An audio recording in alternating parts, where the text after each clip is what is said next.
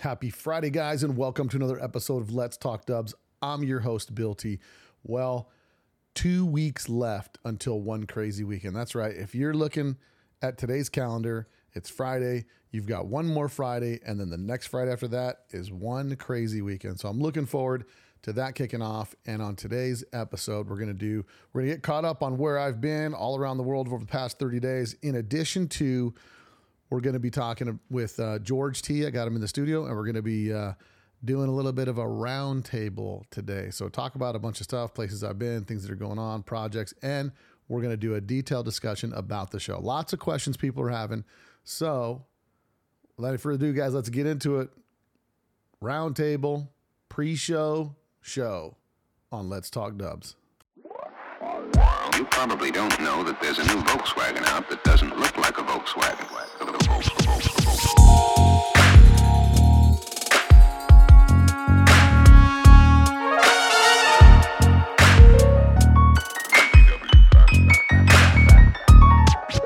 It's got everything that people who like the bug like.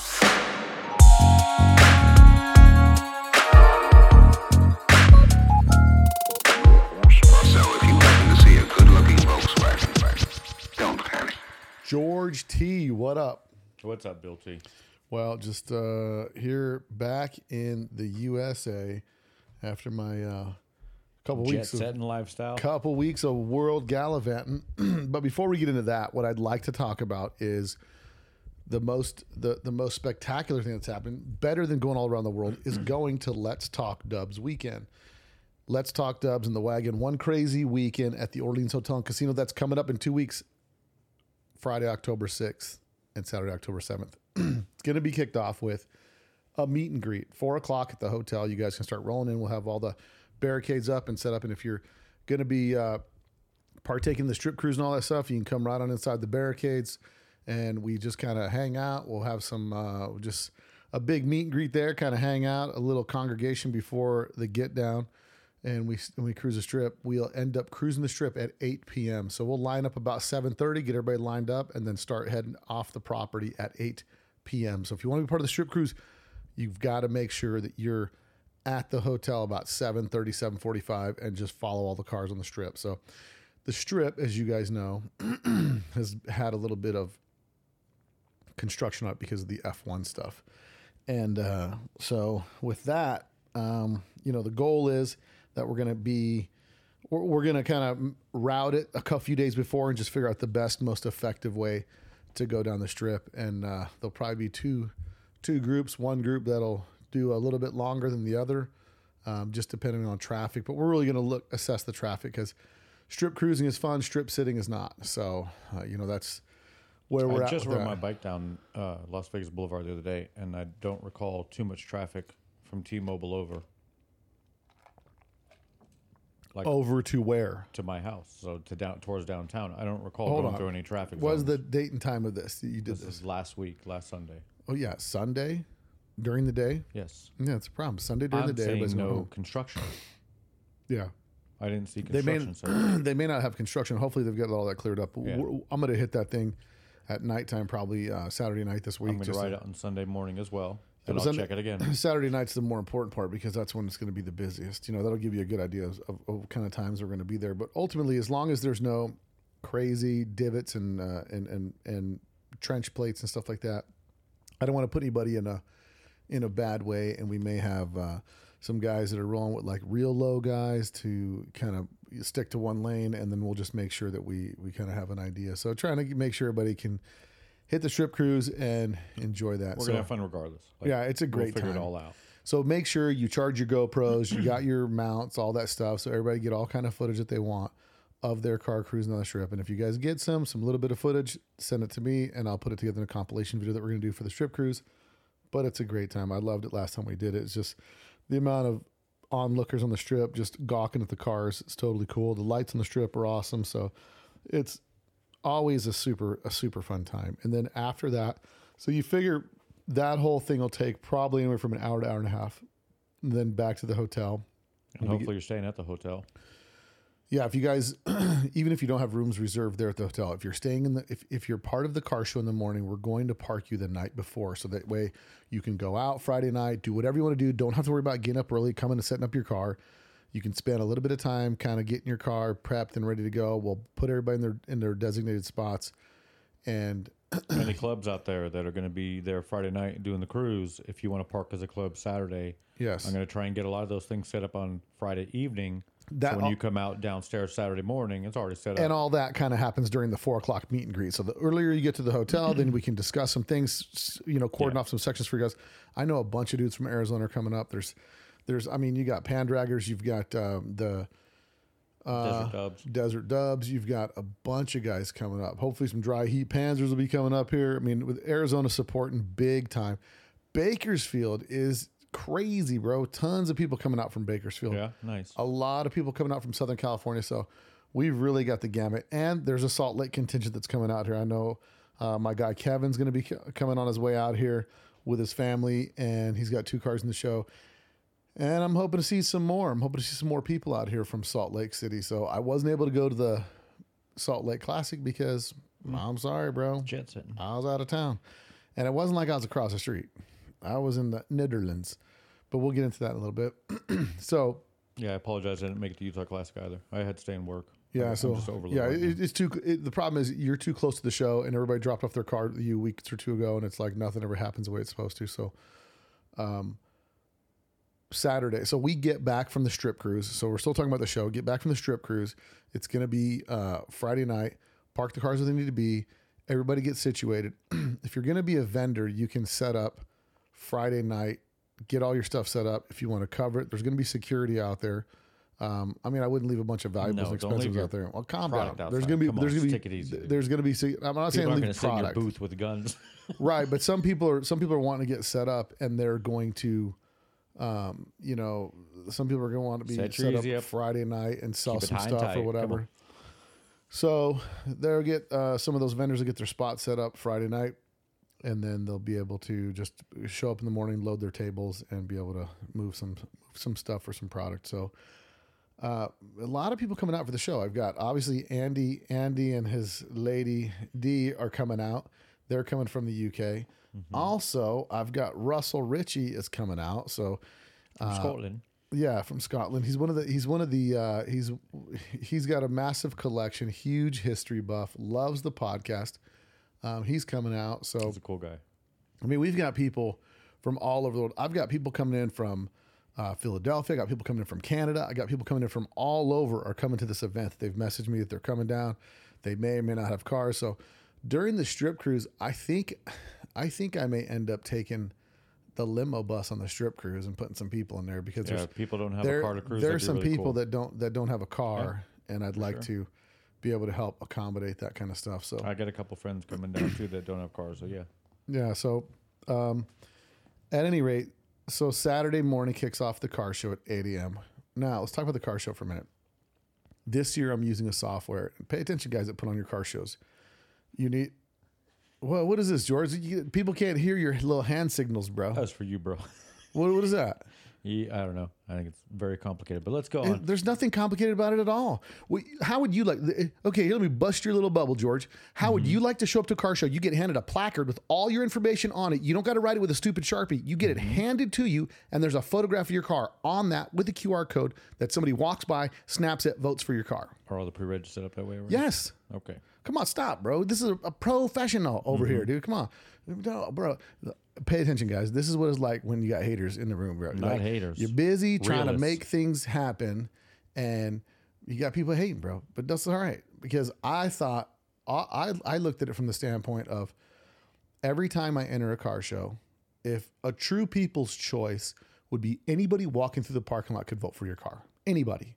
They don't have to be part of the show. They don't got to be anything. So anybody walking by your car can snap that QR code and vote for your car.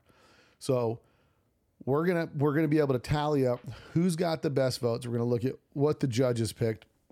We're gonna be looking at a lot of different criteria, but it's really cool. Plus the placard's got the One Crazy Weekend event logo on it, in addition to the QR code, and then it's got your name, the city and state you're from, and the year and all that stuff about your car. So it's super, super cool. really uncomplicated. Everybody that's pre-registered is going to be in there.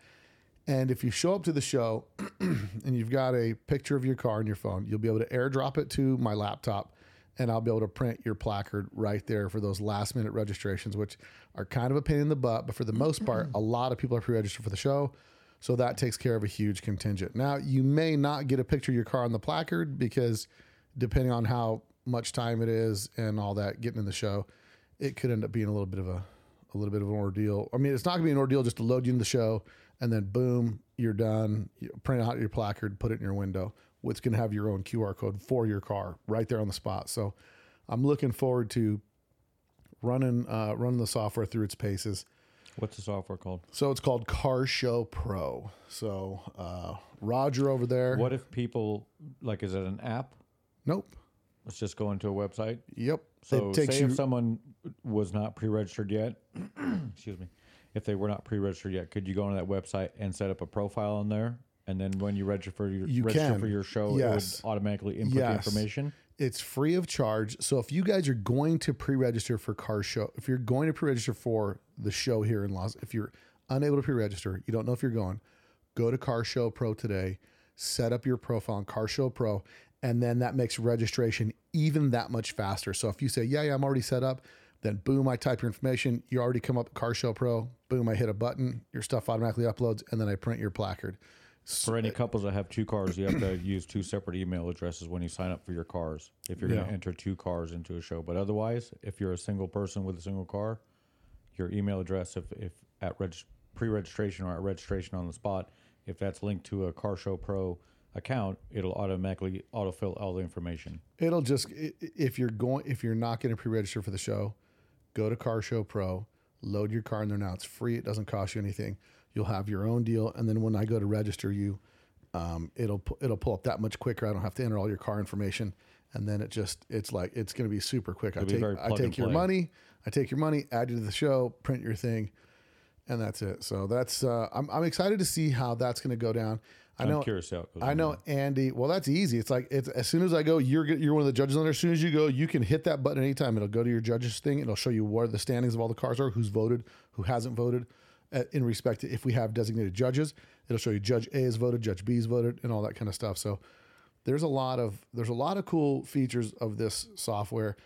And I ran into the guy that makes Car Show Pro at the SEMA show, and I thought it was a really great idea. And I thought I'm going to try to use it at my show because I really, especially being in Vegas, a lot of the casino people kind of trickle out and look at cars. And if you're at a car show, if you happen to be on vacation somewhere and you happen to walk through a car show and like, oh, cool, and you saw on a window said, vote for me, and you hit the QR code and it said, cast your vote for me, and it's Bill T, and you just, boom, vote. How cool would that be? Yeah. Right? So I'm looking forward to that. So the car show is going to go from 8 o'clock until 1 o'clock. So load-in will probably be around 7:30, 7:30 to 8:30. Load in, set your car up. If you guys, you got to be organized. If you're going to show up the morning of the show and you're not pre-registered, you're not going to be there Friday night, you're going to get parked where you get parked. If you want to be displayed as a club, as a group, you need to get a majority of your cars located in a specific location, and we'll leave a couple missing teeth out for your other guys that aren't, let's say they're not staying at the hotel or whatever, but we can get that situated. I've been speaking to Buddy Hale. He's bringing Turmoil down, and we're going to put Turmoil on display inside the hotel. So if you guys haven't seen Turmoil, that car is scheduled to be here on display inside the casino, which is, it's an unbelievable car if you haven't seen it in person, and the level of detail to it it's incredible. So you'll get an opportunity to see that car in person. Another reason to come to One Crazy Weekend. And so we're going to, so the car show goes from 8 o'clock to 1 o'clock. We'll do the awards around 12:30. And then after the show's over, you ain't got to leave. You just leave your car right there in the secured parking, go in the hotel, go to the pool, go hang out, go take a nap, go do whatever you want to do. Get some food, go cruise around the city for a little bit. Gamble a little. Yeah, whatever. And then 5:30 is when it kicks off. The world famous poker run where someone's going to walk away with 1,500 smackers in their pocket right at the end of the poker run. So we give away $1,500 to first place for the best hand. the second best hand gets $300, and the third best hand gets $200. So, and then I might find a reason to give away some more money just because I really enjoy being able to give some of that back. And when you enter the Poker Run, you're going to get an exclusive Poker Run only t-shirt. So the t-shirts you're going to see this year are going to be for participants only. I'm going to make different colored shirts that'll be available for sale for the event. But the shirt this year that you're going to get when you come and enter the Poker Run, you get a shirt. You can buy an additional shirt for $15 on the website when you pre-register. Someone asked me how to do that. You have to run through this. You have to go through it twice. So you pay your Poker Run, add it to your shopping cart, go back to the page, pick the option that says shirt for spouse or co-driver.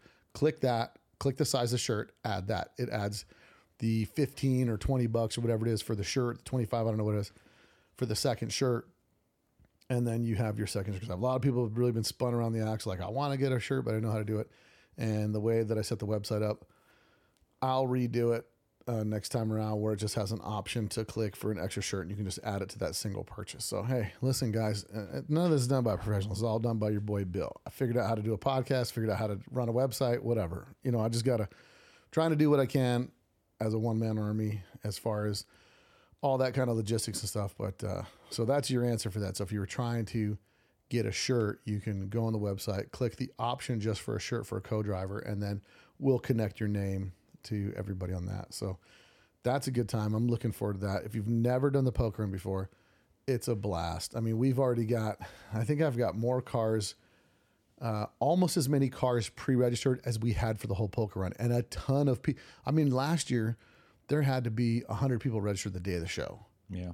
And it's like, that's a lot of people. Mm-hmm. That's a lot of cars in the Poker Run. It's a freaking great time, with all the guys running around doing whatever they're doing, running together, just cruising together, which is kind of what I did this weekend when I went to the Netherlands with these guys. So, but yeah, so the Poker Run ends at 5:30, and that's the Poker Run begins at 5:30. Hopefully, everybody should hopefully be back at the Orleans by 8:30. Right. So by 8:30, you're getting dealt your last card. We'll all wait for, the last people to trickle in, so that everybody's got their stuff.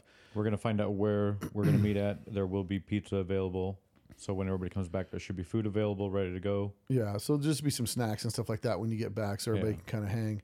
It's indoors where we do it, and it's just a good time. So that once that's over, that concludes Let's Talk Dubs One Crazy Weekend. And some people think it may be a little abrupt, but you got to remember, here's the difference.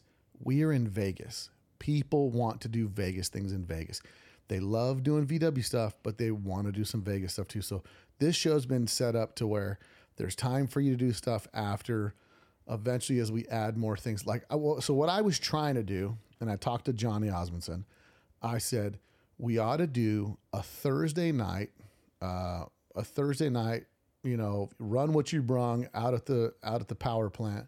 And Johnny's going to be talking about that. Anybody got a fast car, wants to bring it out? You want to bring it out there? If we get enough people to do it. 2 weeks. It don't matter. Bro, if you race, you race. If you race, you race. I don't know what you're looking around for. Add more stuff to this. I'm not adding more. I'm just telling you what we were talking about doing. So, but it's not happening. Well, it's 2 weeks from now. There's nothing. They don't have big plans for street races. They people just know where it's at and they show up and race. That's it. So I don't know what it's all about. They need a room for Thursday now. Like, this would be planning. Like, no. We're going to announce it 2 weeks before. No, silly. No, bro. Silly. So that would ultimately be the thing that we have it's not happening, guys. So let's go back to the show. It's not that it's not happening. If you reach out to Johnny Osmondson and we got 10 cars that show on Saturday night when the Poker Run's over, that doesn't mean everybody goes home. We still have security out in the parking lot. And I think last year we all ended up hanging out until about midnight or so in the parking lot, just chatting up with everybody. Oh, so if you're there on Friday from the very beginning to the very end of it Saturday night, you've already had a full Volkswagen weekend. Yeah. So your Sunday is a decompression day.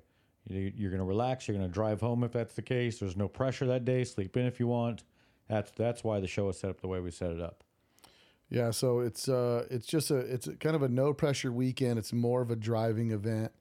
It's just we've always tried to make it more of a hang than a show. Yeah. The entire time. And even with the poker run, it's like a hang. Yeah. The fun that people are having when they're going from shop to shop, and the camaraderie with the groups. And I mean, it's a hang first and foremost on anything. I think that's why every year it gets a little bit bigger, because people come, they have a really good time, and they tell their friends. And when they come back, they usually got 2 or 3 friends that they brought back with them. Yeah. So I think the best way that I can describe this event, if you've never been to the one Crazy Weekend, the best way to describe it is if you go to a show. Let's say they just had the Treffen this weekend. Only certain year cars are allowed in the Treffen. You go to Octo. Only certain buses are allowed in Octo. You go to, some of these other events, and they're limited on what can come in, or everything's in a different class, and there's all kind of different stuff. And sometimes you feel a little bit like an outsider when you show up somewhere, like, oh, these are all the California guys, and they don't talk to me, or whatever, because I've been there. This show is set up where, I forgot to mention, Bob Daniels coming out from the East Coast. So the guy that runs the Classic 80s page on Facebook, the custom cars, the 80s and 90s. He's coming out. So Bob Daniels will be out here. And, when you come to this event, you meet a bunch of people. It's all about the people, this event. I mean, the cars are cool. We're here because of the cars, but there's nothing, if your car's not some showstopper, this, and this, it doesn't matter. It's all about hanging out, meeting people. There's so many people that you'll find parallels with. And I think the greatest thing about it being in Vegas is it's like neutral ground for everybody. You know what I mean? It's like the guys from Arizona come up. I think there's guys from Colorado. There for sure there are guys all the way from Colorado Oregon coming in. I mean, Todd Getty's coming from Oregon. People come from all over. He was Northern California. He was a first year guy. Southern Cal. Yeah. I mean, we get it from everywhere. Yeah, I think it's a really good mix of people, and because of the fact that we're hanging out so much with each other from Friday all the way to Saturday evening, groups mix with each other. And these guys are hanging out with that guy and, whatnot. Well, and it takes me back to, I was explaining to somebody I was talking to today on the phone that the best times at the VW Classic was hanging out in the parking lot Friday night when the show's on Sunday. You get there, we would get there sometimes Thursday. Friday morning, hanging out in the parking lot, a bunch of open houses that day. So you cruise around with all your buddies from out of town. Come back to the parking lot later on. Now there's more VWs there. So now you hang around the parking lot. You go get, everybody goes to the store, get some drinks, whatever, comes back and hangs out. And it's just a big parking lot lounge hangout type thing, And I met so many people over the years of going to the Classic just from staying at the hotel. And it didn't matter. I remember the first time I met Bob Cook when he came out, Cooker's VW Restorations over there on the East Coast.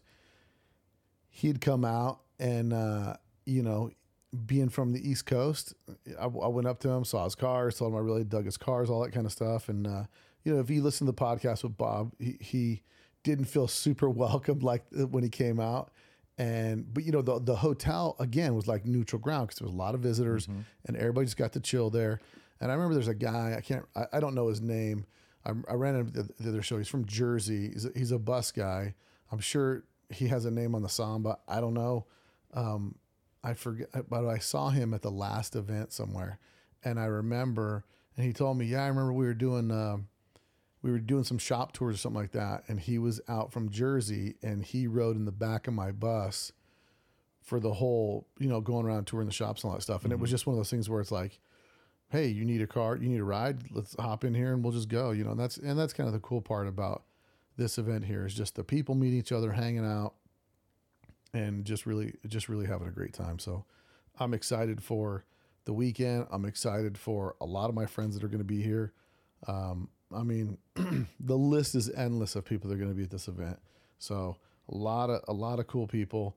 And because of where the show is, it's a super relaxed atmosphere. It's a super, just a chill vibe and just rap with people and talk to them about their cars. So it's a great time, and you'll start making friends, especially when you go on the poker run and stuff like that. You really just you make friends with your group, So that's one of my favorite things about it. Like so many people from different locations that are VW enthusiasts have all kind of become friends through knowing each other on the podcast. And really the only advertising the show's really got, other than the one batch of flyers that was made, was from the podcast, podcast listeners and all that stuff. And so everybody kind of has that thing. And some dude has a YouTube channel that puts it at the end of every one of his videos. Yeah, too. Well, I got you. And George too. But you know what I'm saying? Like, it's not like I've been going to every show handing out flyers. And the first one I put flyers in was back in March. Was the Bug In. Put out a handful of flyers. Well, not a handful. Put a stack of flyers over there. And then I'm trying to remember what other shows I went to that I put flyers. I think I brought flyers to. They didn't have a classic this year. And the weekends were all jacked up again because they had this show on that day and that show on this day. And I only went to one of the California weekends where they try to make it SoCal VW month. Lame. Change your game down there in SoCal because it's super annoying. Everybody I talk to is really irritated by it because they can't, especially people that come from out of the country. Pick and choose a show. It's silly. Well, and when people come from out of the country, people go to Southern California and they want to do a little bit of VW stuff, but they'd like to have it a certain amount of time. The problem is if you're from Germany or something like that, you want to come to the desert. You want to go see the Wild West, like stuff like that. And you don't really see that in California. So then the problem is a lot of these guys will come in, they'll plan to come in to Southern California, hang out for the big show weekend, and then do tourist stuff. The problem is when there's like a VW thing on this weekend, then that weekend, then this weekend, then it's like, well, they got to pick, are they going to go to Octo? Are they going to go to this, that, or whatever? So, this show is, it's really a different dynamic. So I'm excited. I'm looking forward to it. I'm happy to see all you guys over there. If you guys have any questions, ask them now. Because if you're asking them the day of the show or the day before the show, I'm probably going to be too busy to respond to anything. You guys can DM me on Instagram. You can message me on Facebook. And a lot of you guys got my cell phone number. So, but I really don't think there should be very many questions. You know, It's just, it is what it is. And I'm really looking forward to the weekend. So it's shaping up to be, speaking of car shows, pretty good event. Air Mighty, how was it? Well, before I went to Air Mighty, I went to Hawaii. All right, let's go to Hawaii. So back when I was at the June show for Volks Group, talking to Tom, who owns Hot VWs now. What was the name of that event? That name was I can't think of it. It was the Volks Group Summer Slam is what it was called. And that was the first thing for the Volks Group that they did. And, it's where I took the drag bug out there and broke the transmission. And so went out there at the end of the show. They talked to me and they said, hey, would you guys be interested in coming out to, they talked to myself and Johnny. And they said, hey, if you guys would come out to the VW Shaka show. So we talked about some things. And so I talked to Johnny, and Johnny was just having some car issues. So he couldn't make, he had his grandfather was not doing well. So, he ended up not being able to go. What you looking at? I'm looking for the name of the event, knucklehead. This is like when I'm doing this. This is when you jump in. There's like, I thought you said it already. I thought we're like perfect. Yeah, I think that's what it is. I just want to make sure it's what it was. Holy guacamole, bro. So you and Johnny went up to this event. And Johnny didn't go to Hawaii. No, but he went to the one, the Volks. The Volks Group Summer Slam, which I want to make sure that's what it's called. And while you were there, Tom Kenny said, hey, why don't you come up to the Shaka show and have a good old time? We're there. So Bill T jumps on a plane and goes to the Shaka show. So when I went, I said, I can go. I just have to make sure that my wife, I'm sure my wife's down to go to this event over there. I just got to make sure that she's good to go. And it was called the Summer Showdown #1 is what it was called in Medford, Oregon. And I said, I'm sure my wife's going to go. So I knew I was going to go, but I never talked to Tom or any of those guys up until the Friday before the show. Mm-hmm. And I said, hey, I'm coming down. Cruise down. I think we flew in on Wednesday. So I was looking for cheap flights. So I found some cheap flights for $500 or something. And we flew out there on a Wednesday and then came back on a Tuesday. So we were there like 6 days. We got to hang out. I did some painfully ridiculous hike. It was crazy. But on Friday, it was super cool because the VW Club of Hawaii, they have a park right on the water, and they do kind of a cruise in that night or a barbecue. So they do a big barbecue at the park. Super cool. I can't remember his name off the top of my head, but he owns the place that Cliff goes all the time here in town. Finley Custom? No. It's Hops. Hops. Yeah, Kevin? Yeah. So I met him. So Kevin's super cool. We were chatting it up over there down in Hawaii, and talked about cars and a bunch of stuff, and hung out with him. I met Stan. I met a bunch of dudes down there. Super cool. Big props to all the dudes in Hawaii. Super friendly, really welcoming, and they had like legit like all this nice Hawaiian food all set up. So you just kind of roll up and dig in, and that's like a Kenny signature.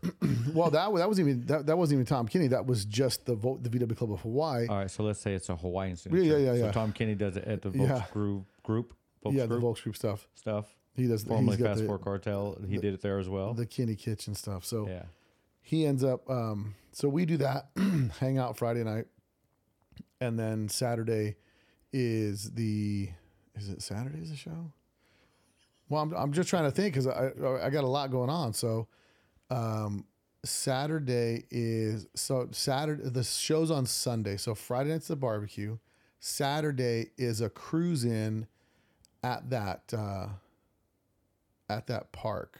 There's a thing where they do like a cars and coffee, but it's just a bunch of hot rodders and stuff that go to the same park. And so they were doing that on Friday night, and then the Shaka show was on Sunday, and that's what I got a chance to. I do remember this. It was freaking hot. It was hot, dude, down there, and it don't help when you're wearing a black Let's Talk Dubs Dickies shirt. Yeah. But sat down, Hot VWs. I was in Hot VW's booth, so shout out to Hot VWs for the hospitality, having me get me set up in their booth, and recorded a bunch of podcasts. Matter of fact, I'm looking at the picture right now with the cover that my Tickle Pink Rag Chop was on, and it's Tickled Pink's car. Last week, Alan Yee's, Alan Yee's car, which is super crazy story about that car. If you haven't listened to that podcast, go back and listen. When he became the show winner of these Hawaiian shows, and then they broke in his garage and torched his car. Jealousy. So trophy chasers, they're vicious people. Yeah. So, and then the cars in Hawaii were super, super cool. Matter of fact, God, that was heartbreaking. Some of the pictures you sent me, though, people's cars burned up. Well, so that's insanity. Dude. So let me correct my timeline. Oh my goodness! All right, bro, you are mildly mentally damaged, right? Go on. You're an idiot. So Saturday morning, we hop a plane and we fly from Oahu over to Maui, and we meet up with the Valley Isle V-Dubs guys. They pick us up at the airport and some buses and a double cab and some stuff like that. So we roll up with those guys, and they're doing a cruise that day, a cruise for And Kurt. Who are you with? It's just you? No, it's me, my wife. It's Tom and Shin and Tom's wife. This guy, bro. I told you put your phone on mute. This is unprofessional, bro. One of us is doing a podcast. I'll call you later. Yeah, one of us is a professional recording artist. The other one's name is George. Listen, I could edit that out of my videos pretty easily. No, bro. But that's how good I am. I don't edit, bro. We just roll. So you and Tom, did Tom Kenny go with you? Who was with you? So on the plane flying over was Ron Fleming, Rich Kimball, Tom Kenny, Shin, Tom's wife Sherry, me, and my wife. Okay. That was the six of us. Oh, and one of Tom's friends. That was the six of us that were coming over. We all flew over. It's like a 40-minute flight to Maui. So flew to Maui and then hung out with the Valley Isle V-Dubs guys. And for the life of me, I can't think of the name of the other club that was there, but it was a big cruise for Kurt. And Kurt was a guy that had unfortunately passed away. He had taken his own life. So it was kind of a cruise about awareness for suicide and some stuff like that. So we were able to cruise with those guys. We got in, we met up at this breakfast place. We all had a breakfast with a group of all of us. From there, we went to the same place where when I went to Maui, and I met with my buddy Keone. He was over there, and that's where I met up with him when I first flew out to Maui. He says, "Hey, meet me over here. I'll have some of the VW guys show up." And it was the same parking lot where they all meet up, the Valley Isle V-Dubs guys. And we get there, and there's probably 25 cars. That's all super cool, chatting with those guys. And then they kick us out of that parking lot. Some lady's like, y'all got to go. Whatever. She's a security lady. So she kicks us out. We head over to a stadium. We all hang out over there while we're getting ready. Some other cars show up. The group gets a little bit bigger. And then we do this this cruise that goes from there. And then I'm trying to think where we went. So we rode from there, and I'm riding the back of somebody's bus, so it's pretty cool. The weather's nice when you're in the shade, and the cool breeze is blowing. We end up going over to, go along the beach, a bunch of little miscellaneous stuff, little places that we stop. And then we stop at this place called Nola's, and it's a restaurant. It's one of the members of the club, and he sets up a big spread, feeds everybody. And so he has his restaurant, and then after a certain point, he stops letting people in, and then just starts letting all the club people just go in and get food, sit down, gives them drinks and all that stuff. It was a super rad event. And then we had to catch a flight. So we go get some pictures taken with the group. They drop all these cars in a soccer field, get a big picture of all these cars. And then we beeline it back to the airport. Literally walk right back in. Our flight's out at 4 o'clock. So we flew over at 6:30 in the morning. We come back at 4:30 in the afternoon. Got back to the hotel. Where my hotel was, I could see the park across the street. And I saw a little bit of action going on over there. And then I was like, you know what? I'm not going to go because I'm just kind of tired. So the next day was the Shaka show in the morning. And the Shaka show was super cool. A couple hundred cars. I think it was like 260 or 270 cars there. A lot of really unique stuff. And Alan Yee that built Tickled Pink, he's just paint body. He had two really, really nice cars there. There was, I mean, there probably had to be like quite a few really, really nice top level cars. And some of the buggies they have there are some of the raddest buggies that are out. But there was everything from split windows to double cabs to everything in between out there. And just a lot of variety, just a mixed group. But it's everything cow look, or they got no Hawaiian look. Everything. There's cow look cars. There's Hawaiian look cars. There's stock cars. It's a variety of everything. Yeah. Okay. So that was cool. And again, all the people I met out there were super cool. Made a lot of friends, and was able to sit down and do some podcasts. And one of the interesting things is on the first podcast I put out with Jody, I had Nelson Durigo on the second one, who owns Frenchie's 54, the old 54 that was the original Duran Kafer Cup car. And we get to chatting, and he starts giving me his whole history about stuff during the podcast. He talks about his dad. Well, after the podcast, I walk over and I start chatting with his dad, and his dad was drag racing in Hawaii back in the 60s. I'm like, dude, and he's in his 80s. I'm like, I need to get you on the podcast just so I have somebody from Hawaii from the really early days of drag racing in Volkswagens that can kind of say, he's like, oh yeah, we had like biggest we could runs at 1800, and we had the dual Zeniths on there, and like he's talking about all the stuff that he had and how fast the cars are running. He raced. This was in Hawaii, or he'd come to Southern California to race. He was in Hawaii racing back in the late 60s, early 70s. But really cool story. So I'm going to get him on the podcast just so I can have some of that history nailed down, because he was there in the early days of racing in Hawaii. So, and you met when you were in Maui, you met people who were actually affected by the fires and stuff that took place there. Yeah, there's a lot. There's a lot of people that were. There's probably, I got a picture about 7 or 8 cars that were just completely wiped out. Some of these cars were in the magazine. Yeah, Bill was sending me texts. He'd send me, excuse me, he would send me the magazine photo, and then send me the current state of it, which was charred remains. It was insane. Yeah, he sent me like 4 of them. It's wild. And Jody, shout out to my guy Jody. So if you guys go follow VDubs, and it's spelled VEEDUBZ is how it's spelled on Facebook. But go follow those guys. I know I gave him some shirts and stuff, and they were auctioning them off to try to get some money for some of those people. And they're giving the money directly to the people that are affected by this. Yeah, it's actually going to the locals, and not situation. Like it's going from the guys you're sending it to the dude who lost his house. It's not going to like some whole organization or some funky deal. So yeah, Jody Medeiros has really just stepped it up in there. He's working in Maui where they've so where in Lahaina where the fire was, you can't get access. Like even if you have a house there or whatever, there's a barricade there and you can't get in. He works in a business where he can get on the inside of that. And you heard on the podcast, it's just one of those things where it's like super eerie because they bring the cadaver dogs in looking for people. Yeah. And there's just so much wreckage and stuff like that in there. And they're rebuilding stuff. But it's That you said that they want tourism though. They need want, it. Yeah, they need need people to go to Maui. So Maui's fairly large. Where Lahaina was, that's just one part of the island, but there's all the other places, and Hawaii really needs our tourism. So if you guys are you get a chance, shoot out to Maui, man. Support our brothers out there, man. They need some. Check out Old help. Speed USA. He's got a timeshare up for grabs at a very reasonable rate in Maui.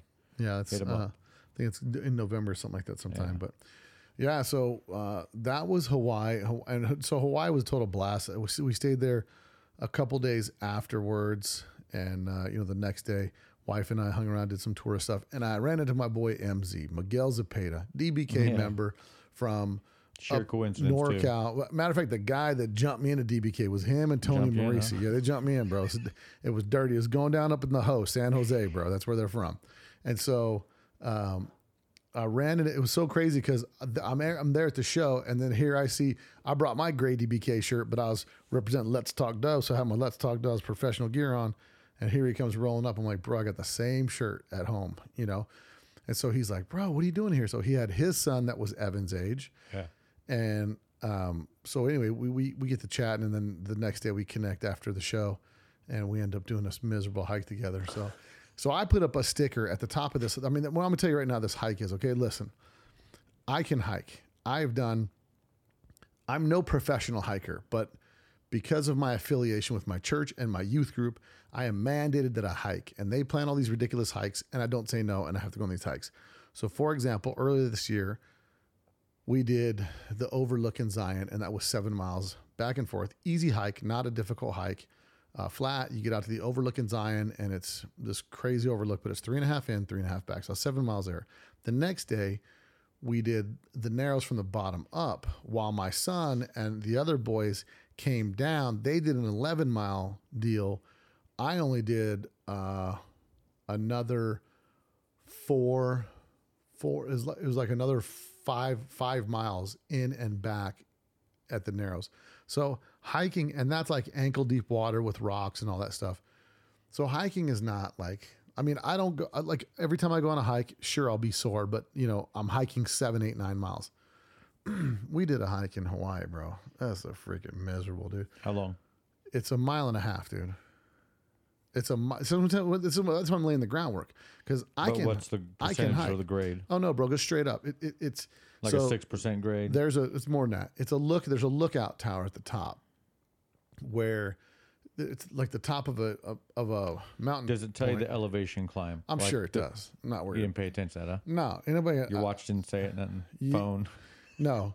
So it's called Coco Crater Hike. So look up Coco Crater Hike, and I bet it'll tell you the elevation change, because that's going to be the impressive part if it's only 1.5 miles. No, because 1.5 miles sounds silly. I could walk that backwards. Yeah. So it says to get to know this hike, the elevation gain is 912 feet. Get to know this 1.6 mile hike out and back near Honolulu. The time it takes to go this 1.6 miles, it takes an average of 1.5 hours to do this hike. Now, it's the 1,000+ step walking thing. It's in abandoned railroad ties there's railroad carts that used to go up to the top of this hill to deliver munitions or whatever the case was. Mm-hmm. So the problem is, first, you're on a constant climb straight up. Yeah, sounds like it. And you're stepping on the railroad ties because the dirt's kind of washed out between them. So your stride is increased by 8 to 12 inches. So you're taking a longer stride than normal, and you're going vertically uphill. And it was hot, and it was probably 10 o'clock in the morning. We were doing this hike right in dead of sun. How did it affect Megan? No, my wife runs 6 miles, bro. Checking, yeah. She's not carrying an extra 80 pounds like me, bro. So she goes up the hill, and for her, it's not crazy. She goes up the hill. It's strenuous. It's strenuous for everybody doing it. And there's a lot of people. Look, there's a lot of fools on this hike. So you went with Miguel and his family, and you had No. It was Miguel and his son, me and Megan. Miguel and his 2 sons. So you had Evan didn't go? No, because it was just me and Megan in Hawaii. So I got Miss Megan, and she's like bebop, like, she's got all kind of energy, and so she's like, and I'm like, yeah, I'm just gonna hang back here with the kids. Use my excuse to because this is straight up. Like after 10 minutes of this hike, I'm like, this is freaking bullcrap. Just like, I mean, you're climbing, and if you look back when you get halfway up there, it looks like it's going straight down. So when I get to the top of this thing, this is the most rewarding part. And once I get to the top, it's like, this is what I got up to the top and I looked around. All these people were like, oh my gosh. I said, this wasn't worth it. This was not worth it. I could have bought a postcard. I'm upset right now. I'm sweating from wrong attitude. No, it's not a wrong attitude, bro. Enjoy the achievement. It's being realistic. And plus I'm funny, bro. You got to get my jokes. Okay. So I'm up there. Are you? Yeah, I am George. One of us is funny and does a podcast. The other one's name is George. So I get up to the top. I put up a sticker up top. So if you guys look on my Instagram, if you make that climb, you have earned a free t-shirt, because that is one. There's not a lot of climbs. I mean, I've done rappelling where I had to rappel because there's no other way around, but it's like this hike. Honestly, I was like, you know what? This is stupid. I'm just going to chill right here. I'm not going up the rest of the way. And then I had to get up. I had to get back in bulldozer mode and just like look down and just go into machine mode, just try to get up the hill, because I'm telling you, bro, it was like straight up. It was strenuous for a guy that's a little bit fat. And then I'm coming down, right? I'm coming down. What'd you say? A little bit, huh? Yeah. I'm coming down this freaking hike, and there's a dude. I mean, I'm like, my shirt's wrecked. Everything's dripping with sweat. I look like I jumped out of a pool. It's a bad scene, right? And there's thin, fit-ish people that are really taking a lot of breaks. And one girl, I know she was getting mad because I was pressuring. I was right up on her heels, and I was like, come on, let the fat dude pass you. You know what I mean? I was like trying to just, like, you know, it was my little disrespect move when I was dying on the inside. I was like, stop. And I was like, no, I can't. I got to let her know, like, oh, this ain't nothing to me. So I start moving up this thing, come back down. But pause real quick. If you go up there, get a selfie with the sticker, I will send you a free t-shirt. You got to post Let's Talk Dubs on your post. You have to post Let's Talk Dubs. Take a selfie of yourself with that sticker up there, and I will send you a free t-shirt. A free t-shirt of my choosing. So it could be a Let's Talk Dubs shirt, could be a Marlboro t-shirt. I don't know. Might be a White Hanes shirt. Who knows? Could be, bro. So it could be a shirt from the Hobby Lobby. But you could Sharpie on it. You did it. So I'm coming back down this hike, and here's a freaking dude. This dude is got a weight vest on, and he got a railroad tie hanging over his shoulder. Hey. So what do I say? There's a bunch of people around. Some people in life really go after it. There's a lot. Listen, there's a lot of people around looking at this dude in amazement. And as I'm coming back down, our eyes meet, and I said, all right, bro, I dropped off the other 6 up top, dude. You might want to take that last one up there. I'm going to go get lunch. Dude starts cracking up because, of course, one of us is funny here in this podcast. Definitely. So it was a perfectly timed joke, and a lot of people were like, that fat dude didn't bring nothing up there, dude. But I was like, back down the hill, got to the bottom, and I was done. I was like, yeah, it kind of ruined my day. I'm not going to lie. I mean, for a week, I was sore, and my wife was sore, who runs, and she's super fit, and all. She was sore, like really sore. Like that night, both of us are like laying in bed, legs cramping up. This is a whole scene. Getting down, you had to have the expanded gate as well, obviously, because you're walking down the railroad ties. Well, and you know, walking downhill is harder on your knees than going uphill. And I got bad knees, and there I was, dude, husband of the year, just boom, boom, boom, just trucking up the hill. Like, no, girl, I got this, no big deal. I mean, on the inside, I'm like, this is freaking stupid. Why am I doing this? But, well, things we do for love, right? To support the women we love. So you made it back to Vegas after that. Made it back to Vegas, chilled here for about a week. And what's crazy is before they invited me to Hot VWs, before they invited me to Hawaii, I think I'd made the comment with Andy. He said, yeah, we're going to go to the Air Mighty show in September. You ought to come up for that. And I said, dude, he's like, we're all going to road trip from here to there. And I was like, bet, dude. I'm like, I'll come up for that. So I told Megan one day, I'm like, hey, I'm going to go up to Europe and do this show, but I'm going to fly there, do a road trip to a car show, hang at a car show for 2 days and come back. You want to go? She's like, that does not sound fun to me. So I said, all right, cool. So my son's birthday was Wednesday. The day we hop on the plane, September 13th, we hop this plane. I got us both tickets. We fly into London. It's a 10-hour flight. Land in London. So we leave here 6 p.m. We land there. So I go from here to LAX and then LAX to London. Land in London at 3:50 in the afternoon the next day. When I land, and our plane got diverted to Detroit because one of the 3 pilots had an emergency, and they can't do international flight across the water without 3 pilots. So they detoured to Detroit, and I already when I'm going, I book my ticket the best I can based on when they're leaving. They're leaving Thursday at 6:00 so they can make it down to the port because they're going to ferry their cars over the North Sea to the Netherlands. You're referring to Andy and his Andy and the crew, right? So we got and I'll go over the whole roster when I get to the cars, but so we end up getting diverted, and I'm thinking, oh, this shouldn't be too long. We're supposed to land in London at 2:50, which gives me plenty of time to get to there. Then when I see the diversion, because all of a sudden I get this pop-up on my phone that says, thanks for choosing to fly with us to Detroit. I'm like, I ain't going to Detroit. And then I talk to the flight attendant next across from me. Funny enough, she'd been working there 54 years for Delta Airlines. I had to drop some names for Michelle's mom, Ellie. And I was like, oh, you know Ellie? She's like, yeah, I know Ellie. So I was like, oh, let's kick it. Then I was like, this is the best seats I could afford. I wonder what it's like up in first class. I just kind of threw that out there. See if she's like, you know what? And I said, oh, it's my son's birthday. And I was like waiting for her to be like, oh, let's take you to first class. But it didn't happen. So we get there, and with all the delays, I'm landing in London at 4:50. Everybody's planning on leaving at 6 o'clock. It's 2 hours away from London, where Andy's shop is in Essex. So we land. D schedules a van to pick us up. We grab the van, beeline it straight out there. We get out there. Everybody's just waiting. It's Andy's shop's just there's 5 show cars out front. There's Dennis Hyde's Ghia. There's Jim Dick's blue Ghia that was just finished recently. There is Lee Masters double cab. And then Mark's Candy Apple Red. I think it's 65 or 66 bucks, 66 bug on the gold 3-piece cookie cutters. I mean, freaking gangsters. Cover of Volkswagen car. There's that. And then there's Mark's, I want to say Mark's car off the top of my head. It was a right-hand drive green cow look bug.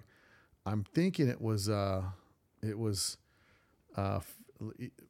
oval window. I'm not mistaken. It's an oval window, but it's like a 57 or anyway, but it's a cow looker, big motor, all that stuff. So these are pretty much all show cars. And so now we get in the car. So we meet at Andy's place. Who are you riding with? What do you guys kept the van? So it's just me. It's just me and Evan. And so we're third wheeling it with whoever. So Evan hops in Lee Masters double cab. That's the double cab that won at Volkswagen this year. It's beautiful. Red one. And then I hop in Dennis Hyde's Ghia with Andy because we got weight issues. It was me and my boy Travis in there. We're both, but Trav's another third wheeler. So my dog Trav's up in there, and we shuffle around some people. I end up riding with Andy and Dennis Hyde's Ghia, and then we set off, and it's a 45 minute to an hour drive to the port. We get to the port, and then we're in line for a little bit, and then they call us in. We roll our cars. So you pull up, like drive right onto a cruise ship, but it's like a lower ferry. It's a parking garage. So you pull inside the parking garage, all the cars just get parked, and then we walk up to the elevator and then go up, and it's like a cruise ship on the inside, right? But it's there over the ocean ferry. So when you go at night, it's you have to get a room, and it's a 6 hour crossing. So we got they set us up with a cabin. So we get Evan and I go in cabin. There's bunk beds in there. And it's fairly nice. And I've got a video that'll be coming out pretty soon. Right now, pre-editing, it's about an hour. So I'm going to trim it down a little bit. But there's a lot of really good, a lot of really cool footage. And it really encompasses the whole road trip aspect, because we just flew 10 hours. We just drove 2 hours to get to Andy's place, then another hour to the port, then load the cars onto the ferry, overnight, 6 hours to the Netherlands, and then we get up, cruise across to. So when you get to the Netherlands, how far is it to Armidie? It's another 2.5 hours. Okay, so you're talking another 150 miles or whatever the case is. So we hop in, all that stuff, get in the cars, and now we start driving to the Armidie show. And the Armidie show, we get to a couple hours later. We stop at a McDonald's for some breakfast or whatever, and the whole time it's like right out of the gate, it's like we just end up kicking it with these dudes, and we're just like, everybody's just cool, everybody's joking, everybody's just like busting chops. You're talking about Andy and his mates? Yeah, everybody, dude. Okay. Like Andy, Jim, Trav, like all these guys were all just razzing. Everybody's just it's kind of this never ending series of jokes that takes place. So we get to the Air Mighty show and they're setting up the show. So the Air Mighty show is like all invited cars. So if your car gets invited to the Air Mighty show, they've got they got limited space inside, but Neil's kind of thing is quality over quantity. Mm-hmm. So brings the cars in, and I like the way they do it over there, because you saw the cars are set up on pallets and stuff like that. So it's at an old military base that they use in the Netherlands for like conventions or whatever. So they rent out the hangars. And so we go in there. I think I talked to Niels, and he said he had a total of 360 pallets that they had. So they'd arrange the pallets, and they have these ramps so the cars drive up on the pallets. They pull the ramps out. And then he's got these Air Mighty badges that go around the side of the thing. Little placard. Just a super freaking cool setup. And, and what's funny from going to Volksworld, I get to meet like Irv's, Irv's another guy. He's up in the Lakes district of the UK, and he spits out, a lot of show cars, right? So I run into Irv's again. I'm like, dude, you're coming on the podcast because he kind of dodged me last time. And this year I was able to corner him. And then I saw what you guys will hear about. I'm there, and there's a gold Type 34 Ghia, kind of a cow look. And I go size up. I'm like, hey, it's pretty cool. He redid the seats like a basket or like a biscuit tuck. Mm-hmm. And it's a brown vinyl. It kind of has a cow look. And then out of the corner of my eye, I see like another, again, Sagrinos brothers with the colorblind, right? Mm-hmm. Another, it's a green gold car, almost like a diamond green, right? But I think it's a Ferrari color that's on it. And you'll know why in a minute. So this other Type 34 Ghia, and it's on gold Erskas. The Erskas are the same ones. They're like a radar, but it's got 17s, and they're like a gold, the Eskras. Yeah. So that's getting put up on a pallet over across the way. And I'm just kind of like, why would they have two gold Type 34s at this show? Well, the one obviously was a gold green.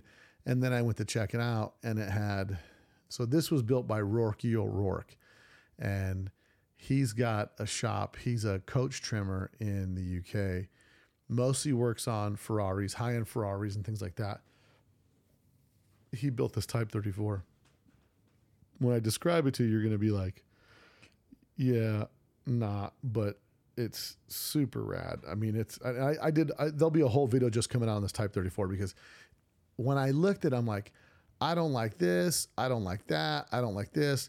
Not from the standpoint of like, I was judging it for something. I just couldn't understand certain things he did. Now, when I did the podcast with him and he told me his history of working on Ferraris and all that stuff, then all the little things that I saw him do connected it to like Italian sports car stuff. Like he did, it's all nickel plated trim, right? Mm-hmm. So the bumpers, everything's all nickel plated. So it's kind of a goldish chrome, right? And then he made these custom door pulls that go across the interior. And then what really caught me, because obviously what he does is interior, the interior fabrics that he used were wild. It was like this textured, it was like a textured fabric down the middle, like a vintage textured fabric. And that's how he started building the car. And it was the seats are like tight to because on the Type 34, there's actually pleats that pull the seats down, in the middle section of the seat. Just a really, really, really wild Type 34 Ghia.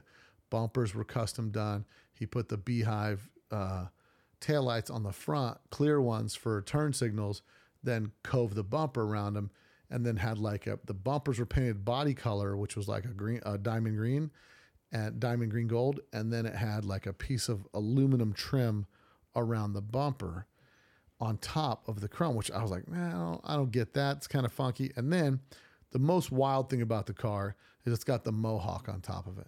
So on Type 34 Ghia, there's a double embossing on the front of the hood that comes up. Mm-hmm. And it starts again at the back of the trunk, goes into the body line. And all of them have that body line swoop, that kind of swoop that you see on the side of the quarter panel. Well, he looked at it, and his angle was like, he said, I wonder if it was just too much work for them to follow that line through the car. And so he made that same body line across the roof, which was super wild. And the more you look at the car, the more you see like little tiny stuff that he did. That was way cool. So, and he's a super cool cat, man. So he'll be coming up on a future podcast. But this Type 34, if you guys subscribe to those magazines, I'm sure you've known the car. I'll be posting some pictures of it. Again, I've got a video, probably a 5 or 6 minute video, of just a walk around the whole car. So how many? I watched that on Instagram when you put it up. How many cars were at the show? I think inside the show, like the show cars, it looked pretty empty. Like when you're walking around, like it's very spread out. There was 100 and maybe I don't know what you call it, maybe 150 cars inside. But there were cars outside too, because I saw people posting up. Correct. So you go outside. Anybody that had a Volkswagen that drove to the show gets to park inside. Which, by the way, my guy Alex. Let me get his last name right so we know who he is. But my guy Alex from Germany, I ran into him over there, and he's a 5-axis CNC Harlequin. No. That's not him. It's a different Alex. Let me see here. I know I follow him on this. But Alex had given me some pieces that he custom machined. So it's oversized door pins for the front of a Beetle, and that he custom machines, and then he gave me a single 36 horsepower pulley instead of like the big nut and the washer. It's machined. So I'm gonna give you a couple of those pieces so you can check them out, and then we'll just shoot him a little plug, and I'll see if I can't plug his stuff for him, because his oversized door pins. I need some bus ones, not bug ones though. Yeah. And I think he'd be the guy that could make them. But like I said, his stuff's in Germany, so it might be something that, it makes more sense to buy a bulk order of stuff for the freight, just because if you're going to ship one nut, it's going to be the same as 10. But they're made of a hardened steel. Anyway, we'll do a whole separate product review on that stuff. Yeah. But so the story with Alex is several years ago so the craziest thing about this show, I'm half around the world. I run into people that I know that aren't from there, and it was really great because getting to run into these people was super cool, because this really shows how small the world is, especially when you're doing talk about the VW world. Yeah. I mean, it was super cool. I'm just wanting to find his name here. But so Alex calls me 2018 and sends me a message on my DBK Vegas website, and he says, I see you have this bus and you're in Las Vegas. My friend is getting married, and I wanted to surprise him and take him and his wife down the strip for a cruise in a Volkswagen. So we're both VW guys. We're really into it here in Germany. So I was like, heck yeah, I'll come over. So he's like, we'll pay you. And I'm like, yeah, they're going to pay me, bro. I'm like, so I cruise over there, stay at the Stratosphere, and I pick him up, take him for a cruise down the strip, and then we bring them back here to the house, and they look at all the cars over here, and then we switch cars, hop in the double cab, and I go to take them back. And it was really eventful because I was having some issues with the double cab starting or something like that after we stopped to get gas, but we saved the day and got him home. But yeah, it was super cool. So I run into him. He's from Germany, so he's at the show. And then as I'm walking around, there's a couple that I notice, and it's Christian and I got it. I wrote it down. What is his wife's name? Why can't I remember? So it's a couple that I met at the Type 3 rally that happened to be down in Southern California. They're at the Type 3 rally. They're from Australia. And they're at that show. And they're like, what are you doing here? I'm like, what am I doing here? What are you doing here? You're from Australia. And they were taking 2 weeks to go cruise around. He's got family in France. And so he decided to visit them, and he grabbed an RV and was like, I'm just going to shoot up to this Air Mighty show. So he's there. I run into him, which is wild. And then I probably meet 5 or 6 podcast listeners while I'm there, and get a bunch of pictures with a bunch of people. And luckily while I was there, I'm able to do, I was working like a dog, dude. Like the first day I did only 2 podcasts, but I was just trying to get people, everybody's getting set up and stuff for the show. And then second day, I ended up getting 3 more podcasts. So I got a total of 5. And then when I got back to Andy's shop, his neighbor is a well-known VW drag racing guy, and he was in Drag Racing Hall of Fame there for VW Action Magazine, John Brewster. So I interviewed him. So I ended up leaving the UK with a total of 6 podcasts. So that's something I'm super excited to have, because it's just a ton of content, a lot of cool guys. I interviewed Mario Mario from Type 3 headquarters. So he has done a lot of NOS Type 3 stuff. Like he's the NOS Type 3 guy up in Europe. And Irv with Irv's Customs, Rourke O'Rourke. I interviewed him. Chris Godden. Chris Godden has a late model Ghia that he built completely himself. He custom did some three-piece Fuchs that he's working with a company to make them. So he's going to start selling those through his website, which I mentioned on the podcast. And I talked about some of theirs. And I sat with Niels with Air Mighty. So we hammer out a podcast with Niels from Air Mighty, get all the whole history of Air Mighty, how it all came to be, how he started, all that stuff. Talk about his collection, a bunch of cool stuff. And then who else do I end up meeting with? I end up meeting with some other people. So and I can't off the top of my head just trying to remember everybody that I ran into. It was just a great weekend altogether. The cars there are super cool. There's one car that I met a guy from France, and he had a 13-window bus. He says, "Hey, can I get my picture with you? And come check out my bus." So I check out his bus. It's a super nice 13-window deluxe that he's restored. He bought it. He bought it there in Europe. It was exported from the States to Europe. Restored it. He's got a super cool story of tracking down the original owner of it, and it was. He works in law enforcement there, and we were talking for a little bit, and then he reached out to me and said, "Hey, can you do any research and track down the original guy that bought this thing?" And he gave me the guy's name, was a military name, so I'm going to do some research, see if I can track down the guy, because he called the guy that bought the bus used, and the guy that bought the bus used bought it in '76. It's a 13-window deluxe, and I think it's a 66, and he kept calling this dude over and over again. And this guy finally picks the phone and he goes, "What is my bus doing in Belgium?" You know what I mean? And so he ends up talking to the guy that bought it, and the guy gave him the whole story on the bus. Told him the bus's name is As Is, because when it was sold as is, because it was sold as a used car. And the guy bought it in 1974 for $300 from a dealership. So, but yeah, so many cool cars there. There's a lot of really different styles. Everything that was inside was a past feature in Air Mighty? Yeah, everything's been featured either in Air Mighty or it's been a known car. So it was like Dennis Hyde's Ghia feature in Air Mighty? Yep. So the whole crew with Andy. So when we go there, I've got Tony with the red 66 and his wife. We've got Jim Dix in the blue Ghia. We've got Lee Masters in the double cab. We've got Andy, and we've got Andy with Dennis Hyde's Ghia, and we've got Mark with the Cowlook bug. Yeah, right-hand drive. They took 4 trophies out of the top 20. So they took 4 trophies, a total of 7 the guys from the UK took. But now, mind you, these are all show cars that just drove like 250, 300 miles, plus took a ferry to come to this thing.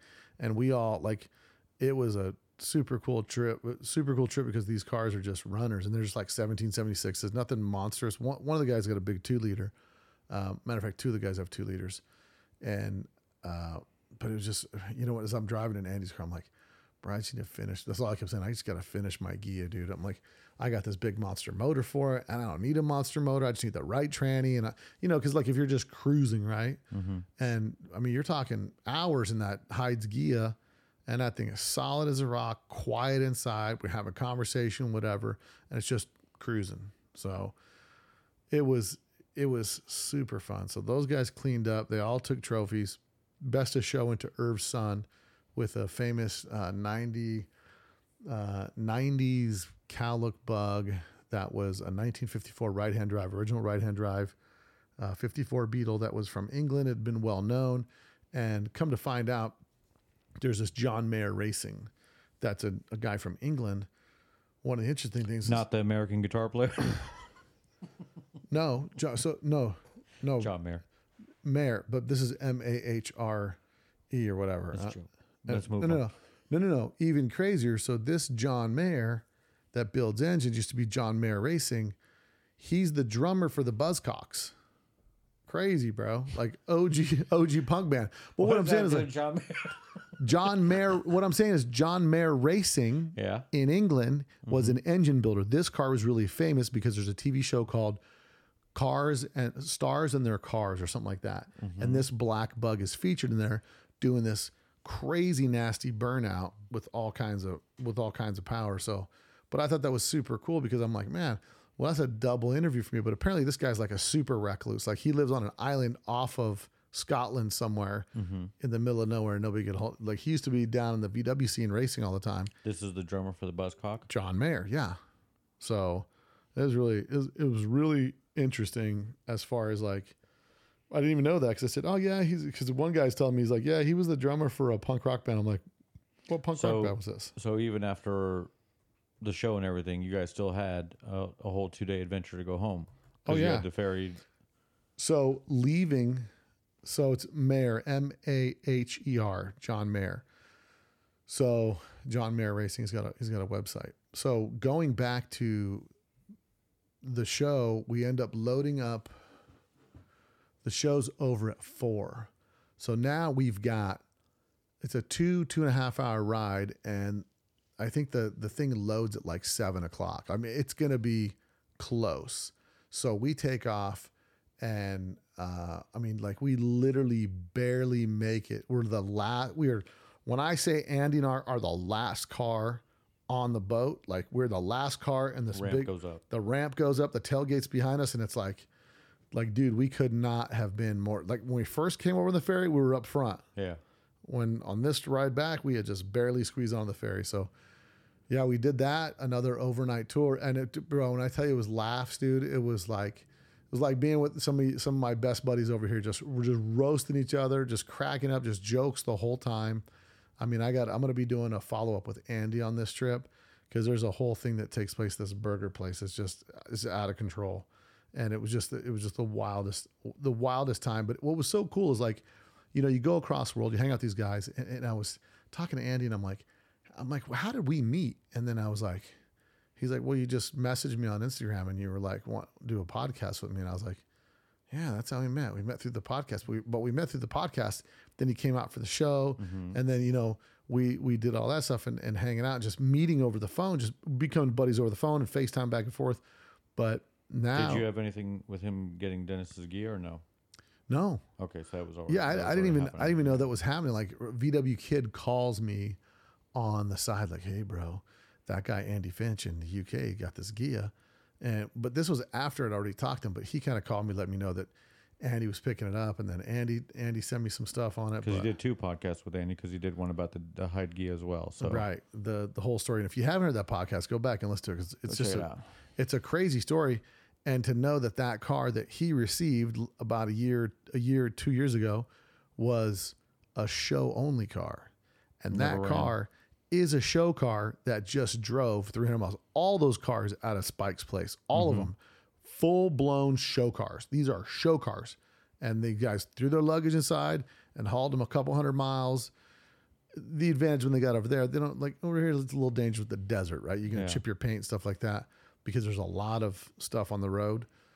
But over there, once they got, the roads in England are terrible, but once we got to the Netherlands, the highways over there are super, like everything's new and flat, and, you know, they keep their stuff pretty tight over there. But yeah, it was such a good time, man, to go hang out with those guys. It was like, and all the guys, Trav, Mark, Jim, Tony, Jim, oh yeah, I already said Jim, Andy, you know, all the guys over there are just totally cool. Like they're all my boys. Like any of them there come to town, hang out, just fit right in, you know, just like with your buddies you've been with forever. So it was such a great time. And to be able to do that in those cars is what the coolest thing was. You know what I mean? Mm-hmm. So we get back to Andy's shop, and I'm not going back home so we drive back we wake up. So we drive to the ferry Sunday night. It's an overnight ferry. So you go to sleep on the ferry, wake up in the morning at like 5:30 or 6, wake up. And then we got in the cars, got to Andy's place. It's Monday now when we're at Andy's place, and it's got to be probably around 11 or 12 o'clock, hanging out over there. And then Andy's got to get back to work. Like, he's got all kind of stuff happening in the shop. So he's like, oh, I'm going to do this. And I'm like, dude, don't be obligated about me. I'm like, I'll talk to your neighbor and interview him. So I interview John Brewster for probably, I think we're like an hour and 20 minutes on the podcast, just getting a bunch Who's of John Brewster? history. So John Brewster is one of the early drag racers from the UK. He worked for VW. Yeah, VW drag racer, and he drag raced, and he just so happens to have the space next to Andy. He's the one. He does all Andy's metal work. So he's got a company called JB Fab. Mm-hmm. JB Fab. Tell you what it's called. So he does the panel replacement. Yeah, JB's Elite Fabrications. If you guys want to follow him on Instagram, so he's got a lot of history. Drag racing and he's got a really cool story that you'll hear on the podcast, but he had I'm just going to go to his pictures here. He's got a car called Unfinished Business. So he does like maintenance. He grew up in the VW world, like worked for this company called, it's real famous over there. It's Auto Cavan is the name of the company. They were like the big VW place in the early 80s and all that stuff. So he worked for them, drag race for them, did a bunch of stuff, and then now he's out on his own and he's just doing like metal fab work, and he does like crazy rad fab work, like bead roll, whatever you want. But he also does full maintenance service and all that stuff. Builds it. Doesn't really VW shop or anything shop? No. Well, it's mostly VW. I mean, he can do anything, but he does like he built all his a lot of custom stuff on his turbo drag bug and stuff like that. So he's just a well-rounded, super skilled dude. Just the nicest guy. So I got to chill with him for a little bit, and then Andy, those guys, where did we go? I think we went, found a hotel nearby his house in this old village, and so they dropped us off over there. We kind of got just freshened up real quick, and then went out for dinner. Went and had Thai-ish food. It wasn't really Thai food because they didn't have any of the traditional Thai meals. I'm like, you guys got this? Nope. You got that? Nope. But they called it Thai something or other. But went and had dinner, and then the next morning, Evan and I just cruised around the town. It was called Coglet was the name of the town. And we cruised around there for a couple hours, just waiting for our van to pick us up. And then it was like, as soon as we're back from the car show and doing all that stuff, it's like, boom, back on the deal again. And then we're off back in the van, 2 hours to go to Coggeshall. Coggeshall is the name of the little village we're in. But we hopped in the van and head back to that, and on for a 10-hour flight home, which was it's something I wasn't looking forward to. On the flight there, I had the front exit row where you have nobody in front of you, which is nice. But they're real tight, the seats are begin with, and when the guy in front of you leans back and he just 8 inches closer to your face, it starts to get a little claustrophobic for a 10-hour ride. Yeah. So other than the 10-hour trip over there, it's a great time, but totally worth it, man. I'm super glad that I did it, and I made some serious good friends up there in the UK. So I would definitely, and the Air Mighty show is going to be every 2 years. It's not every year. So the next one will be in 25. So that'll give everybody enough time to, it's worth it to go do, and it's cool. There's not a lot to do in the Netherlands. I guess if you like to party and drink and stuff like that, there's always like the downtown area where everybody was. And we went down there after dinner, just kind of met up with Irv's guys and a bunch of people like that. And it was pretty crazy. It was a lot going on, but it's like an open kind of old downtown area where it's a bunch of outdoor seating and stuff like that. So it's pretty cool, man. It was definitely a great time. 2 times to Europe in 1 year is a lot. Just the flights is that it's 10 hours on a tube in the sky is a long time. So, but yeah, totally rad. It couldn't have been more fun, man. All it did was doing that motivated me so much to come back. And I was like, I got to focus in on my Ghia. My Ghia is not that far. It's just weeks of doing little things to get it done. It's like the first thing I do is knock out the suspension. How to eat an elephant, one bite at a time. Right. That's all it takes. Just chip away at it. Yeah. And I just got to keep my attention from getting diverted because I get too many things popping up. That's impossible. Well, I have this weekend. Get a dry erase board. Yeah. Hey, man, I didn't schedule a swap meet this weekend. You did. You were in charge of your time. No one else is in charge of it but you. Yeah, I don't have a choice. You step on my toes too with that too, because I get roped into this malarkey. And listen, it's the sacrifice you get for having such This cool might brother. be the last auto swap meet, people. Yeah. So anyway, yeah, that was super cool. And if you guys get a chance to go to Europe, it's really. I love Air Mighty magazine because it's a dope magazine, and just the way the cars looked on the pallets, the quality of cars that were there. Yeah, I'm with Niels on that. It's quality over quantity, in my opinion, always. And that's the thing with the inside of the show. The inside of the show is like all the, and the thing is, there was a couple like ratty cars in there, but these were ratty cars that the whole chassis done underneath and all that stuff. But they kind of have. Everybody's always featured Patina's cars, though. I remember. Right. Yeah. They kind of have a whole vibe to them. So it was super cool. And I don't have a problem with a Patina car if it is a solid car. If they have the nice underpinnings and everything like that. Yeah, what was interesting I drive one, so what am I talking about? What was interesting is in the inside of when you're inside the venue, you can't go buy a drink or any kind of stuff. You have to go buy these little plastic chips that are worth like $3 a piece. And these had like the A for the Air Mighty on them. Mm-hmm. And so you'd had to go to a window and give them cash for these plastic chips. To get a soda? Then you'd buy something, you had to use the plastic chips. I guess that's so people aren't handling money. I don't know, but was that like a restriction? It was just health reasons. Just when you're in there. I think it's so they can control the money. So the money goes in one location and there's no funny business. Yeah. But yeah, I drank a lot of Red Bull up there because they don't got the drinks they do have. They don't have Blue Monster or Rockstar. No, it's hard to find. Whatever does he drink? Dude. Blue Rockstar, dude. Malarkey. But yeah, it was a good time. The swap meet outside was. I didn't really want to look around. There was a lot of vendors and stuff there doing swaps. You have the problem of trying to get it home. Yeah, that's why I didn't want to look at anything. Plus, I mean, it's like you'd find something super cool and it's big. Yeah, where do you start, right? Like, where do you start when you're looking at stuff? So, anyway, yeah, that was my last couple of weeks, man. So I'm kind of the crazy part is like I'm kind of like traveled out. Like I'm okay if I don't travel for a while, and I'm looking forward to the show coming up.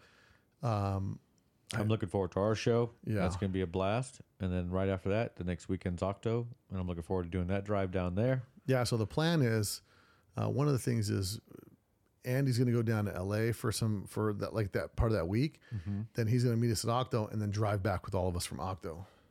Unfortunately, I'm probably trailering down there because I've got to bring another car for something else to drop off over there. So I got myself roped into something else. Always roping.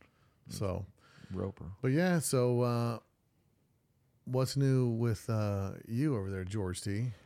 Oh, just living the dream. We got a bus to move on hydraulics today, which was pretty darn cool. My bus. Yeah, it's Bill's bus. I actually got to go up and down. I would have taken a video of it, but every time I'd set a camera up, it wouldn't move every time I hit the switch because the battery I was trying to use was dead as a doornail. What about the battery that's in the bus? What battery would that be? There's no motor in the bus. There's nothing in the bus. Well, where's the battery that was in it? I don't know. I'll look on your rack, but I don't know. Yeah, because we drove in there running, right? We only pulled the motor out in your car to put in the double cab. Yeah. I don't know. Your battery might be on the rack or something. I don't know. Well, it's been there 4 years, so that battery's probably dead as a doornail too. Yeah. Yeah. What do you think? It's good times. Fresh and been on a tender. Good times. So did you lift the bus up and it stayed there? Yeah, it's up right now. Okay. It's up like almost stock height now. How does it steer? Skies, dude. The back skies. How does it steer? Fine. How does it steer with the rack and pinion? Noticeably different or no noticeable different? Moved it from one space to the other, so it's not like it was oh, this is so easy with this rack and pinion. Right. I didn't catch that. But we also got a bunch of work happening on Andy Finch's. I got a YouTube channel now, The Wagon on YouTube, and this week's video will be the installation of Cage 66 drop plates, 1-inch drop plates in the rear of Gia. So that'll be a cool little video coming up. And I think this week I'll be filming a steering box raise. That's a big commitment right there to put in video, but I'm going to go for it. This week, a steering box raise? That's what I'm going to film this week. I'll be filming that on not this week, next week on Monday. I'm going to film that one. Yeah, it's what a lot of people are doing. I think you really need to do a video on tuning carbs. You got to do that. I've actually got a couple of requests for that, so I will be doing that. But that's right time, right place. Like I need, everything that's been filmed thus far for my show or for my channel has been or has been because I'm doing it at the time. Right. I just haven't happened to had to sync carbs. And when I did, there's like a couple of little screw turns here and there. It's not the true essence of a carb syncing video because it's much more detailed than that. And that's going to be a long video. Yeah, I'm telling you, after riding with those guys in that car, all I could think is like, get your hand out your mouth. It sounds funny on the thing. It's all right. Everybody's just fine. All I was thinking about was on the rag chop, I've got to change the transaxle in that thing because it's geared too short. It's RPMs are way too high for the speed I'm doing on the freeway, and I'd like to get it a little bit. So it's more of a cruiser. More of a cruiser. I'm looking at the picture, and it sits lower in the front than it does in that picture, and so I think I'm going to raise the front up a little bit just because. Adjustable beam, raise it. The front kind of hits some stuff when you're pulling. Did we change the beam on it? We did. We put a narrowed beam on it. So all we got to do is raise it up a little bit. It should have adjustable. Yeah. So, Anyway, I'm trying to think what else I got going on. So I talked to Buddy recently about the split. He's working on the pan. His goal is to get it back on the pan here within a reasonable amount of time, and then just get it back over to me with the body bolted on the pan, and then I just got to finish it from there. Windows and just finish the shell. So my goal is to get the Type 34 put together before then, and now I'm just sitting here back and forth in my head with the motor because I'm like, I've got a big 2276 to go in it right now, and I know I sent Russell the carbs and stuff like that. And then he was like, "Well, we got to get manifolds." And then I think it's kind of waiting right now. But I almost just want to just pick up the long block. For if they're 44s. They're IDFs. They're DCNFs. Oh, yeah. So don't be a hater, bro. Yeah. Gary. I just Berg, worked on Gary Berg says. I got you. I just did Rodney Pinkerton squareback, and he had DCNFs on it, and they were fine, but they're just not crisp. That's one thing I'm gonna say. Like, the snap I can get out of a set of IDFs compared to DCNFs. But you're talking about short manifold, a really short manifold car. That makes a big difference in the snappiness, bro. I don't care what you say because it's all about the flow. But I can get squarebacks on HPMXs or IDFs to be snappy. I don't know about all that. Yeah, you had Dells on yours, bro. We'll see with an intake leak. Who? Your last squareback. I wasn't even talking about that last squareback, which I regret selling, but nonetheless. Jesse Nakata hit me up about lowering in the front. I said I made a video on it. You can watch it yourself and do it. It's too low. It's too low already. Let's put it lower. I said if you lower it any more than it is now, you're gonna have to shave the nuts on the back. Watch the video. You can shave your nuts. That's the other thing about driving with all those guys. Andy's car sits super low, the Ghia, and he's got air shocks in the front to raise the front up. So anytime it gets into like a situation where it ride when it's up. Good. Right. Is he running those new Line Bug ones that raise and then have a separate shock? No. He's running just Monroe air shocks in the front. Yeah. Raise it up when he drives, like especially when we start hitting some of the low stuff. Because every time we go over something, it was scrape on his side. So weird. That's super weird. But it's if you plan on lowering that, we should shave the front of yours as well. It's not that difficult to do. I don't like super. After driving with these guys all those miles, I don't like. You just said how Andy's Ghia was super low. No, he does, bro, and I don't know how he does it, bro. I don't know. I mean, he's commitment, bro. He's mystical, dude. He's mystical, and magical. But everybody's got those air shocks in the front. I mean, Jim's got them on his car. Everybody that sits low's got. I mean, Lee didn't have them because Lee was rubbing tires in a double cab, but he didn't tub his double cab, and he's low. And it's like, as soon as he had him and Ev in there, dude, every time they hit a dip, of course, you know what happens in a bus is not tubbed. Inside lip. So that's on 15-inch wheels, though, right? Yeah. It's not as bad.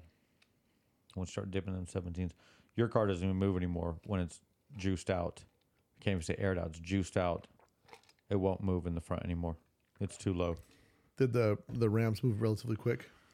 Yeah. When they move, they go, Drit! Nice. So I filled it and bled it today. Did all the wiring. I've got 2 batteries charging right now, so hopefully tomorrow I'll actually be able to post a reel about it with the bus going up and down, hopefully. And then re-index the rear. Yeah, the back's got to get re-indexed so bad. It's so funny because the front will literally dang near put the nose of the bus on the ground because the back is so high when the front goes down, it goes down extreme. Also, we've got a 2-inch raised beam. The beam is raised. You guys got crazy on that front end. Wow. It's almost too well. It is too low now because now when it juices out, it doesn't move. Your wheels are in your tubs, like stuffed in there. They're broken in there, like you couldn't roll it. So if there's ever a hydraulic failure, I hope not. Things stuck there. It wouldn't be. But the good thing is, if there's a hydraulic failure, say in the rear, it's not going to affect the front. They're on separate circuits. Yeah, but there's no way to have a hydraulic failure. No, there isn't. No, and especially like if you look at the way we installed it, your line is secured. But every foot going down the duty cycle on those cylinders. Yeah, you'd have a failure from something like a line failing or something like that. It's not going to be from the rams. What I'm saying is, you wouldn't even have that because the amount of pressure that pump builds, the lines are designed for 10 times the amount of pressure that can build. So those lift gate motors don't do it, which is why I thought the system was a great concept that needs. It's an excellent concept. Actually, so much refining. It's an understatement. Well, it would need somebody to take it over to build it that would be giving detailed instructions and potentially make a video for the installation for people. And it needs to be a more complete kit, meaning like the steering should be accounted for. If I can buy a Creative Engineering rack and pinion steering and I get a steering column and a steering shaft and everything with it, why couldn't that Demon Motorsport come with it?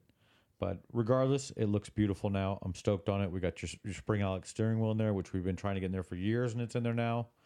That steering wheel does look good. It looks really good in there. It's a little small, but I think because of the rack and pinion, it's going to be workable. Because it isn't like when I moved it, it isn't hard. Like I'm pushing the car by myself and steering it through the window, and it's not difficult to steer. So I think you're going to be fine.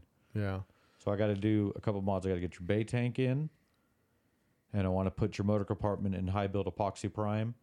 So when Kenny gets it, he can just spray. He can just do what he's going to do. So, and I got to do the body work on your rear apron. Or give that to Kenny if Kenny's willing to finish it. Yeah. I mean, well, I'm looking forward to getting that thing back on the road. And then I just got to figure out, I don't know. I got so much stuff going on. You do have a lot. What is going on with the carbon cab motor? Anything? Any updates? I haven't even stopped by there to see what's going on. Let's make a plan for that this week, just to check in and let know. Especially now that thing is able to move. You know, it'd be nice to start buttoning some of the stuff up on it. No doubt. Because I'm sure if you do give it to Kenny Fitzer a spray, he'll get it done in a timely manner, and then it's going to be on us to get it back together and get it running. And I may need to reach out to Nick with Airteriors and just have him quote me all the panels to ship over the panels from the UK for my bus, so I could do that seating because I really like the seating that he has in there. There's another guy named Mark up there in the UK that's got that barn door, the right-hand drive barn door that was on the 5-spokes American Racings, and he had one of Nick's interiors in there. It was super cool, and I thought, you know what? I just got to just bite the bullet and have Nick design whatever it is, and just have him send me the panels. And I'll give him the measurement as to where the pump, where the pump and everything exists to make sure that whatever his template is going to fit over it. Which I'm 100% confident. Obviously, you couldn't put a stock seat back in there because of the stock legs, but as far as a bench, if anybody's going to build it, that stuff should easily fit where I place the pump and all that stuff. Yeah, I just want it, once that bus leaves to get painted, I want it to just go from one thing to the next and just get it back on the road. I don't want it to, I can't handle it dying no more, because I looked at the video the other day. It was 2018 when I tore it apart, and I'm like, I should have never tore it apart, but I'm where I'm at now, and it should be so much different of a bus now when it hits the road. I mean, it's like a whole new bus. Yeah. So, actually the thought struck me, like, to actually take the logos and have them actually painted on the paint, but you know, like the Bull Run logos, if I was going to do that, but change everything from bullrun.com to Let's Talk Dubs. But and put the 01 and everything back on it. I thought that for a second. No, you never know. I'd have Kenny do top and bottom. Unfortunately, you're gonna have to repaint everything, but there's so many scratches on the red, and like if you have this really beautiful black, it's like there's so, like, I'm looking at it, like where the belly pans were welded on, the rockers all have the paint missing along there. It's just like it's getting to the point now. It's gonna be like, hey Kenny, you're gonna be painting the red too. You know, I'm trying to avoid. Again, just the exterior. The interior, I'm just trying not to keep going down another rabbit hole and another rabbit hole. I just want the car back on the road. Again, I looked at a video the other day from 2018. And I thought, I wish I never tore this thing apart, because I just don't like having it apart and having another project I didn't need when I thought it was going to be a simple roof swap, and then it turned into a roof swap. Just a simple roof swap. A roof swap. Just rip the roof off the car and change it completely. Well, again, I thought it was going to be a little more simple than it was. But listen, it blew up into what it is, and there's nothing I can change about that. But we also weren't planning on doing a hydraulic system when you first tore it apart. Correct. And that's the trouble the podcast gets you into, because you hear some stuff, and then you get sold. And next thing you know, bro, you're a customer. So you're a customer crony. Yeah. So the plan is after One Crazy Weekend is Octo, and then I think it kind of quiets down for the rest of the year. I don't know what else would be coming up, but it's definitely been a year full of crazy stuff. The prison podcast, I just finished episode 8. I sent it off to Ryan Connect about 2 weeks ago, so I think I might get it back in a week or so. So if you're interested in hearing how the end of that works out, that's the final episode, and that one should be out in the next couple of weeks. So that'd be cool. Get that done. Just so many things I had on my plate to do, and it took me forever. It took me 3-4 months just to get that last episode recorded, because the last episode had a lot going on, and I think it's like an hour and a half long. But yeah, I got that done, and my goal for the rest of this year is just, I really want to get the Type 34, especially after seeing all those cars. I'm just kind of like, I just want my Type 34 to be a turnkey driver. Like after riding with Andy in the Ghia, I'm like, I don't need it to have a 2276 and all kinds of difficult stuff. I need it to be like bulletproof, reliable, turn the key, it starts, and I just go. You know what I mean? Like, because again, sometimes you get displacement doesn't make it unreliable. Well, not saying that, but what I'm talking about is like some of those smaller motors just run for, they're like super reliable. You just simplify what you're having on it. Like if you're going to have those, like the DCNFs, why? Because they fit underneath the deck lid. So do IDFs. They fit under a deck lid as well. And you put the Ram Pros on them, and they'll run better. I have the manifold sitting at the shop for them. There's no manifold search for it. Just buy some HPMX cars and put them on the darn thing. I have 48 IDFs over here. There you go. We're done and done. Chrome. Keep it simple. Chrome. And if you want to get things done in your cars, you need to start making a list and start knocking these things out on your list. So you have the shorty manifolds. Yep. That'll work for the wedge port heads. They're real fat bases. No, they'll have to be ported to match. Do they need to be welded? I don't know. That'd be their I don't know. call. That's probably going to be the week that I go down for the Octo show. That's probably going to be going on with that. Go to Russell's and kind of figure out where that's at, because I still need to get all my steering rods and stuff so I can at least get the front end going. Wheels are powder coated the wrong color, so I need to get that situated. So I got to drop wheels off to get repowder coated, so I can get tires mounted on. So that, because just getting that car to sit on the ground and steering wheel connected would get me so motivated to just finish the rest of the car. You know what I mean? So, and after seeing Rourke's car with the Ghia with the interior, bro, I'm telling you, wait to see my video on that. Like the detail stuff that he has on that car is so cool. And I was watching the video that you put on Instagram. Once you understand like all the stuff that he did, stuff, I saw it. That's from, but when I saw that's the first thing I saw. I'm like, what is those headrests? Like, I'm judging this car from 24. Like, bro, what is going on over here? Then when I got over there, talked to him, figured out what he does, and then he told me the inspiration, because he works on Italian cars all the time. Like, this is how Italian cars are. Like the rear parcel tray being black instead of upholstery color, because Ferraris all have like a black rim, dashboard, door panels, caps, all the stuff, rear deck, it's all black. The lower color is something else. And so then there was a footrest bar underneath. And then, he just had a lot of super cool pieces, So it's, it got me super motivated, riding the Andy's Ghia and knowing that I got like an adult size Ghia, super, super pumped up. Like, man, I just got to get my car on the road. And as much as I might even, that's my problem. Like I might even change seats. Like the Type 34 seats are meh, they're nothing to scream about from comfort wise. And then they're really big, and so I'm thinking if I put a little more of a sport seat in there with low back, give me some more interior room and just be nice. I mean, that's my problem. Is like, I started building a car and like, I was going to do this, change and this. Something up on that. And then it just keeps snowballing. So I think the problem's you. It is. The problem is you. It is. Figured it out. So took a deep dive right now, and the problem is you. But anyway, so I don't know. I think this wraps it up. We've got everything kind of all right, everybody. discussed. One crazy weekend, October 6th and 7th in Las Vegas, Nevada, at the Orleans Hotel and Casino. It's going to be good times. You get a chance to win $1,500 in that poker run. That's right. $1,500. Somebody, and it's a good time. Yeah, somebody listen. So our stops right now are SoCal Speed Shop, Nevada Off-Road Buggy, The Wagon, the Orleans. Yeah, there's one more spot's going to be disclosed sooner than later. Yeah, I'm not worried about it. You worry too much. I'm not worried about it. It's gonna be good times, everybody. Yeah, it'd be a great time. I think we may have to relocate the family thing just because it's so far out of the way. Yeah, the dealership is a trek. It's actually another town called Henderson. If you're familiar with Nevada, it's in Henderson. So I think I looped the run because there's a guy coming with an electric bug. I want to know the distance of the whole thing, and it's 44 miles currently as it is. So we'll probably shave 20 miles off that by having a different, if not more. Yeah, because I think it might be somewhere in the neighborhood of maybe the Beetle Bar is our fourth stop. We'll see. We'll don't worry. We'll be figure worth that out. It will be worth it. Trust Sunday me. morning at the Wagon, 9 a.m. We're doing a bike ride. For anybody who made it this far in the podcast. Okay, be clear. After Sunday, the show.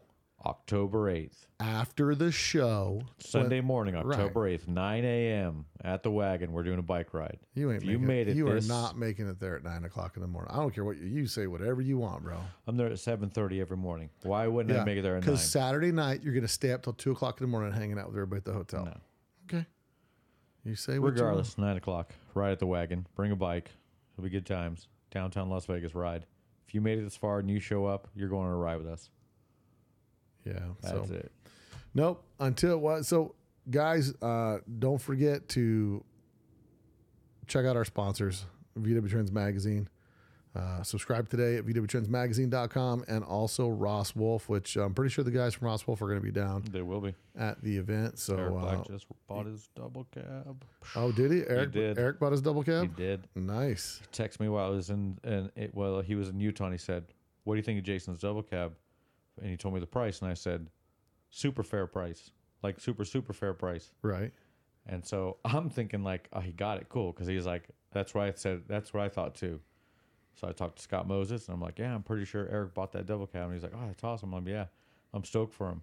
And then Eric comes over to my shop to bring lunch over and just hang out. And I said, dude, I'm so stoked you got that. He said, oh, I didn't get it. He said, some guy offered to trade him for a 911, like straight across. So Jason was going for that. And I was like, oh, what a bummer, dude.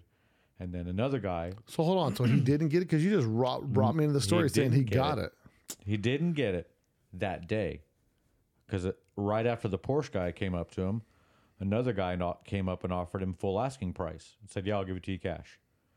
So when Eric finally went up to talk to him, he said, hey, yeah, not a problem. I already got 2 offers, and I think I'm going to take the one trading for the Porsche. The guy backed out of trading for the Porsche. The guy who offered the full price offer, it was contingent on him selling his business. Wow. So Eric swooped in, and he got himself a double cab. And I think it's a clean double cab. I mean, he drove all the way to Octo with us without a hiccup. So I was like, bro, you already know it's a driver. You know, you couldn't build it for that much for what you paid for it. So, yeah, great deal. I'm trying to think who had the double cab longest here. It was me. Scott Moses. Nope. No, I owned it before Scott. Yeah, but Scott's had his longest. No. As far as one person owning it the whole time, he's had it the longest. No, bro. Scott wins. He doesn't, bro, because it was my double cab. It was my double cab. Second, I gave it its Secondly. name. Yeah. Forget it, bro. But anyway, his was ugly when mine was finished, which my finishing mine, if I never finished mine, his would still be in that ugly red Zolatone, bro. He would be like, it's cool, bro. And when I finished that Moses retardation. when I finished my bus, that's what motivated him he had to get some paint on his because he couldn't be one-upped. All right, guys, I'm at 750 subscribers, 748. Let's get me up to 1,000, guys. Go to the Wagon on YouTube. You want to talk to the microphone, George? Go to the Wagon on YouTube. Oh, look at that. Check it out. The Wagon, WAGEN. Yeah. Subscribe. The Wagon YouTube. Like, if you guys are looking comment. if you guys are looking for a lot of how-to videos that are maintenance stuff and things to do and modifications for your Volkswagen, that's the spot to go to. So go check out go check out George's YouTube channel at The Wagon on YouTube. So look at it. I'll put a link in the description of this podcast. And until next week, guys, later. You probably don't know that there's a new Volkswagen out that doesn't look like a Volkswagen.